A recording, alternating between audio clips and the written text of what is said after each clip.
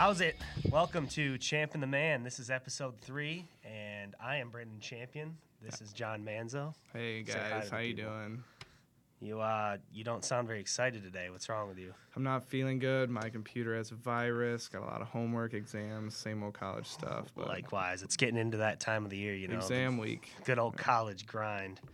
I'm feeling a little under the weather as well. Hope you feel better. So if we sound a little weird, I apologize, but we will do our best because you know what? That's what we do here at Champ and the Man. We are warriors, and we will get it done. Oh yeah. All right. So let's talk about Pro Bowl, NHL All-Star Game, skills competition. Those will be some things we'll be going over. We're going to go over bad sports weekend for CMU. I believe every team lost.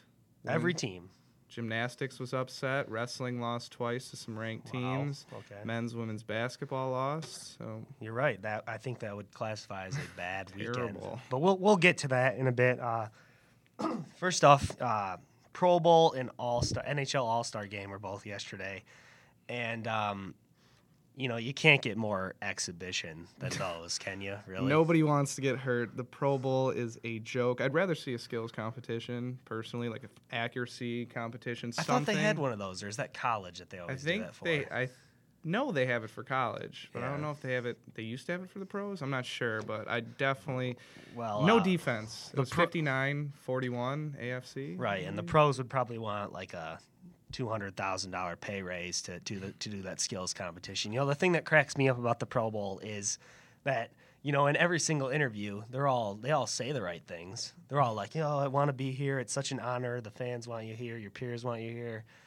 And I mean, I bet you some of them are genuine about it. But let's face it, some of the guys are just like, man, is the offseason not here yet? Like this game. But you're right. Teams can't blitz. It's just Line play is ridiculous. Yeah. They just kind of patty cake each other. They don't do anything. It's ridiculous. It's bad when NBC, Dan Hicks, Doug Flutie, and Mike Mayock called the game yesterday. And it's bad when they have to point out somebody who's actually going 100%. They're like, look at this guy. He's going hard. This isn't a joke. I believe Antonio Brown, a former Chippewa, played DB and got burned. He played DB, receiver, Fitzgerald. and kick returner. He had a nice kick return. I saw that. Oh, yeah. He almost broke it. But, yeah, he's playing DB. It's clearly a joke. I mean, that was cool, though, to see Antonio Brown, for former sure. Chippewa, Yeah, Joe in the Staley game. was there, too. Joe from Staley. 49ers, offensive lineman. And I guess let's kind of... Well, hold on one second. I got just a couple more quick points here real quick. Brandon Marshall was the MVP, 4 touchdowns. I mean, he had a good day. That's better than he did all year. Did he even have 4 touchdowns all year? I think he No. had 6.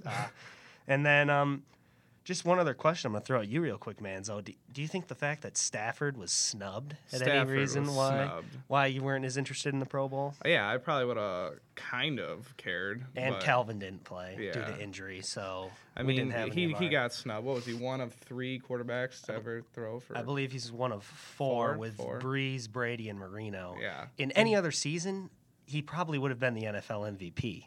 Yeah. And the dude isn't even in the Pro Bowl. Like, It's just ridiculous. I don't get it. Cam Newton, no. I mean, he had a good season, rookie season, but See, that's what they wanted to have the Cam Newton, Andy Dalton, rookie quarterback in the second half thing going yes, on. I agree.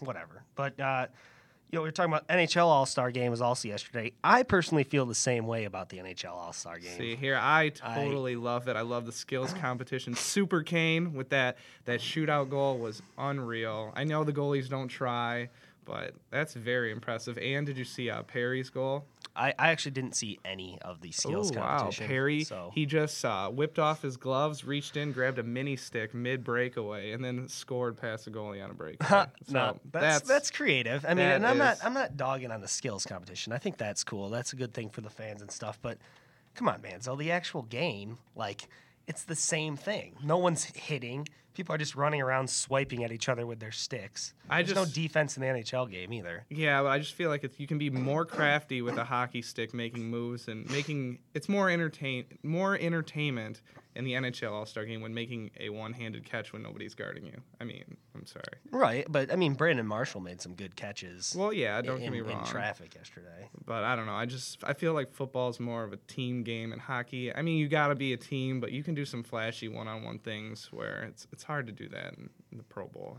Either way, glorified exhibition games. Yes, I can definitely say that, especially when I don't want to see Datsuk or Howard getting hurt in an NHL All-Star game. Because I mean, that's the reason that Lindstrom wasn't even playing, because they're like, hey, you've been to, 15 of these? Just take a break. I think we can all agree that the Major League Baseball All-Star game is the best All-Star game by a long shot. Oh, yeah, for especially sure. since it actually matters now.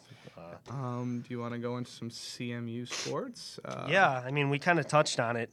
Bad weekend for the old maroon and gold. Oh, yeah. I mean, the women's team was without its 3 leading scorers playing against an undefeated Bowling Green team, and it was a good game. Yeah, I mean, if you were going to highlight a high spot in a loss, I would say it would have to be the women's team. I mean, without their top 3 scorers, top 2 rebounders, and the best team in the Mid-American Conference, Bowling Green, coming in, they're 18-3 and 8-0 now. The Chippewas, they played hard. Took them to overtime. Just couldn't quite hang with them in overtime. But Taylor Johnson, 18 points, 10 rebounds. Brandy Baker, in her return from injury, hasn't played since January 1st. She had 19 points, and Junior Jaleesa Olive, 11 points and 3 assists. And obviously you never want to see something like the fight at McGurk and your players getting suspended, but in the end, I could actually see this helping the Chippewas because their depth was on display. Some of the older kids had to step up and show that they still have a spot on this team. And I think when the freshmen come back, there's going to be a good meshing of the two. Yeah, I can agree with that. Shout out, though, to Bowling Green. They were playing without their coach, Kurt Miller, who had a stroke. So I give them credit for coming out there and playing against a tough Chippewas team in a tough environment, especially late when they were trailing. And they overcame those obstacles and won in overtime. Right. Bowling Green interim head coach said after the game that she named it the Adversity Bowl between Bowling Green and CMU. And, I mean, you could definitely see that. Yeah. On the men's side, I was very disappointed with the lack of help. Derek Jackson, Austin McBroom, and Trey Ziegler were the only scorers for the Chippewas against Akron until the 11:43 mark of the second half when Olivier Baigoto scored two free throws.